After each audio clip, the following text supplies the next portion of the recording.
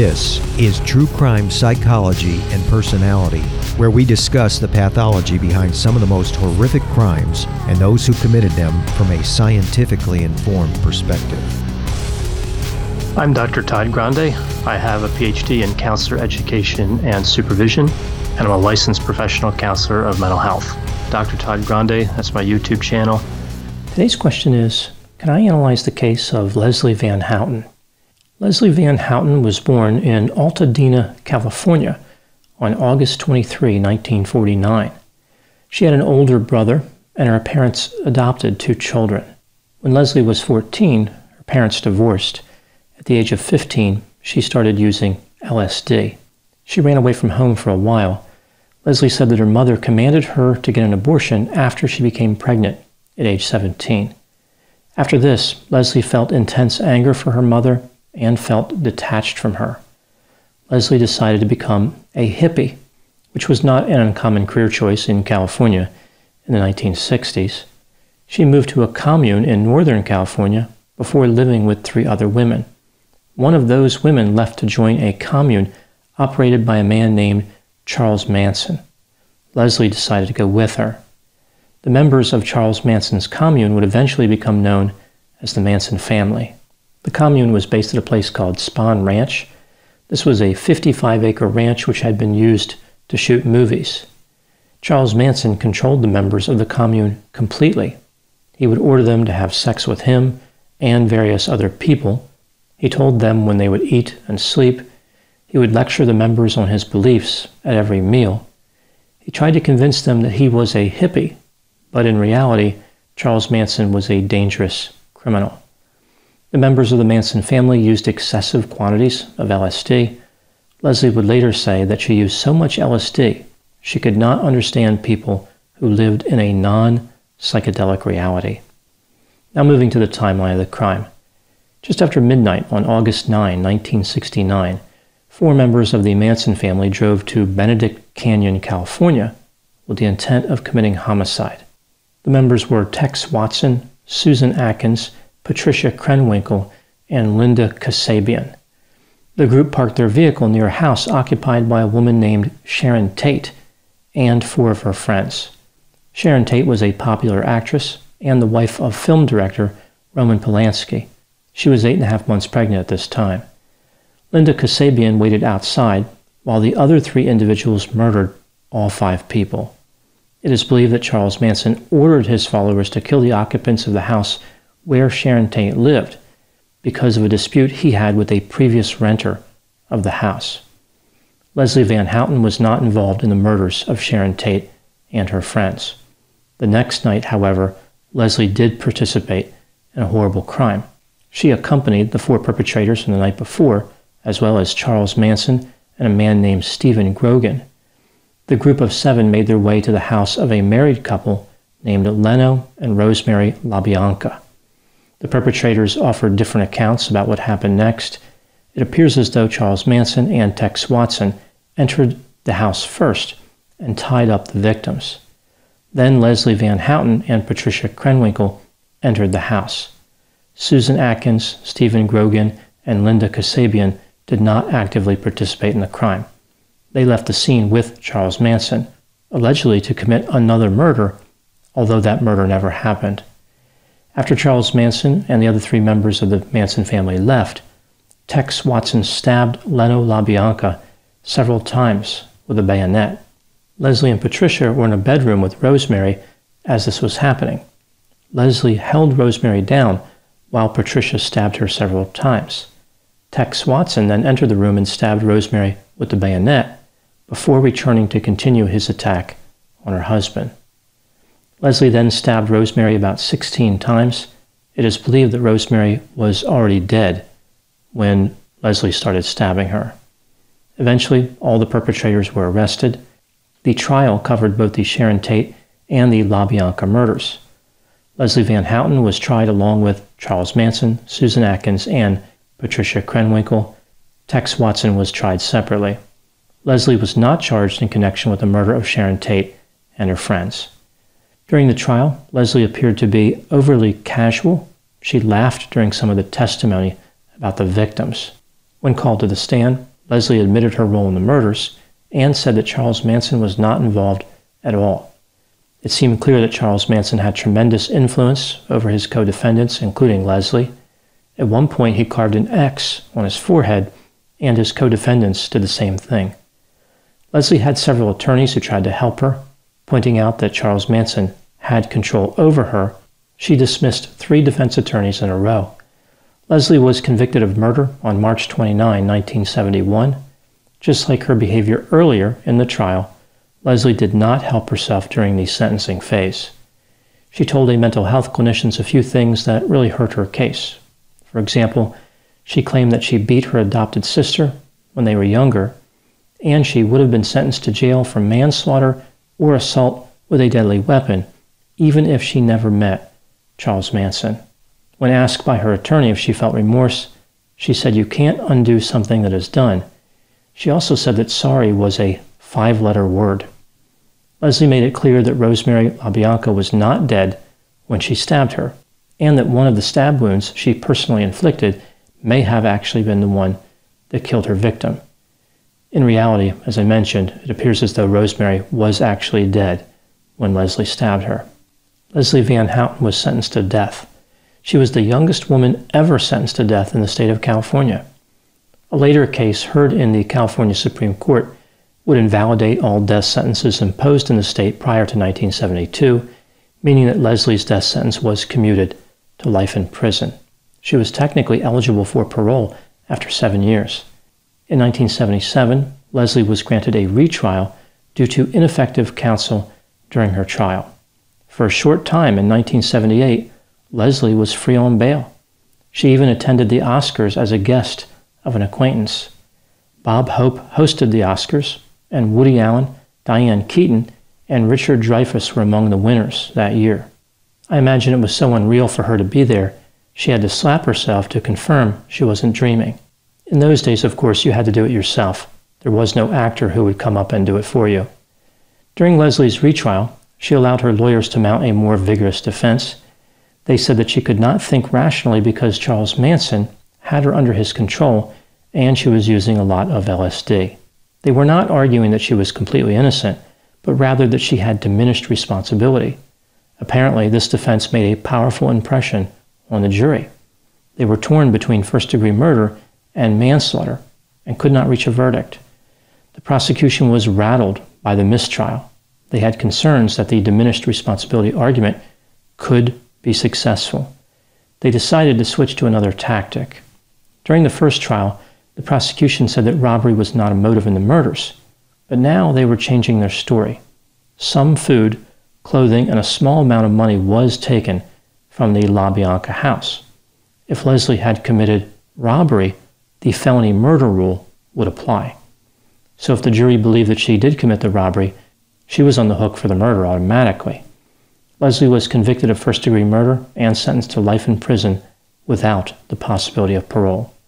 Interestingly, the prosecution specifically stated that it would be appropriate for Leslie to be released one day. Protect your dream home with American Family Insurance. And you can weather any storm. You'll also save up to 25% by bundling home, auto, and life. American Family Insurance. Get a quote. Find an agent at amfam.com. Products not available in every state. Discounts may not apply to all coverages on an auto or home policy. Discounts do not apply to life insurance policies. Visit amfam.com to learn how discounts may apply to you. American Family Mutual Insurance Company, SI, and its operating companies, American Family Life Insurance Company, 6000 American Parkway, Madison, Wisconsin.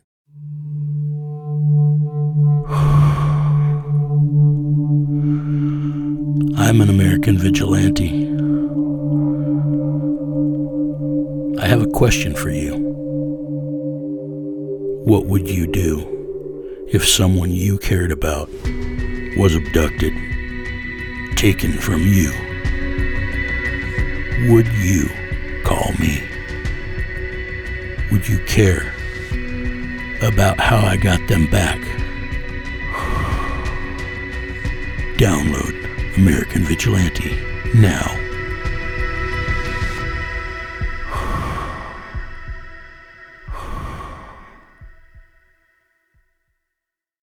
Leslie's attitude changed quite a bit in prison.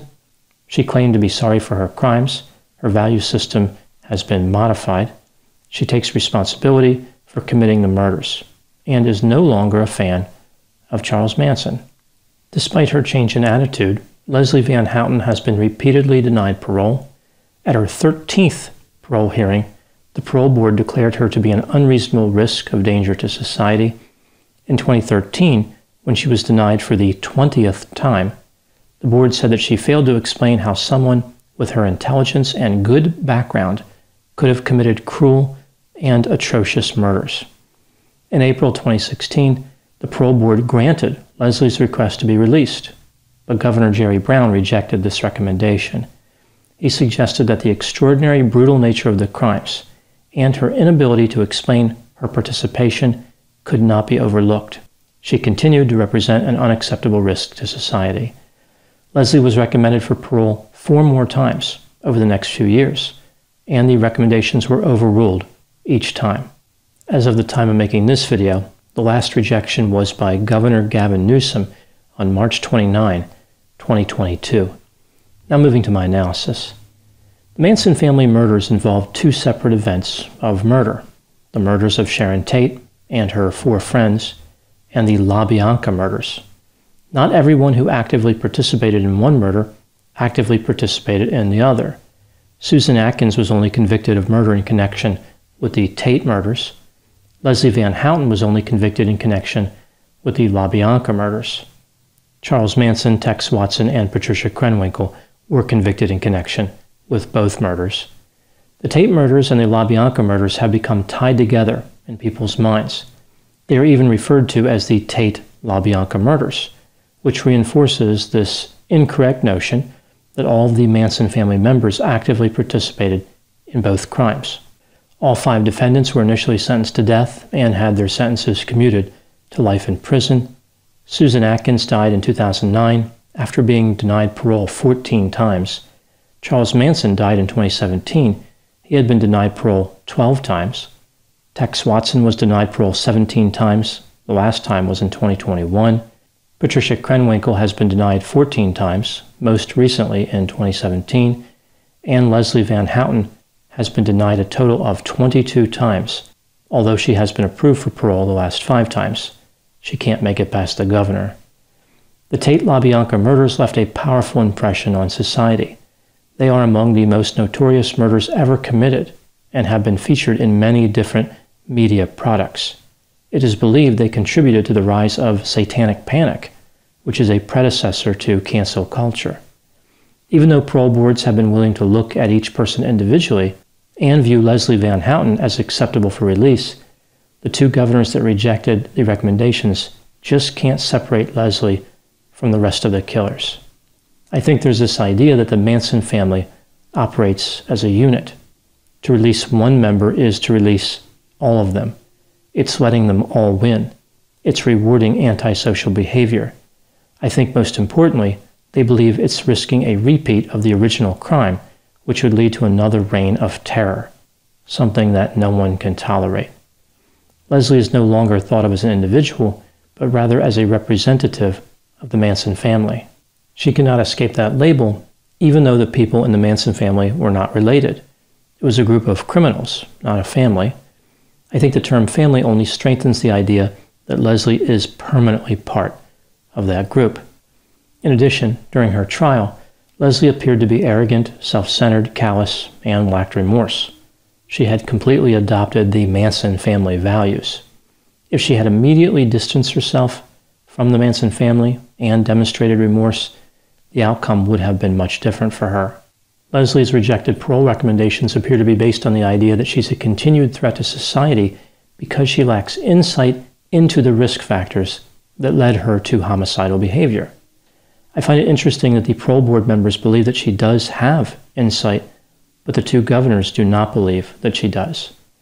The governors are not the only ones who oppose Leslie's parole.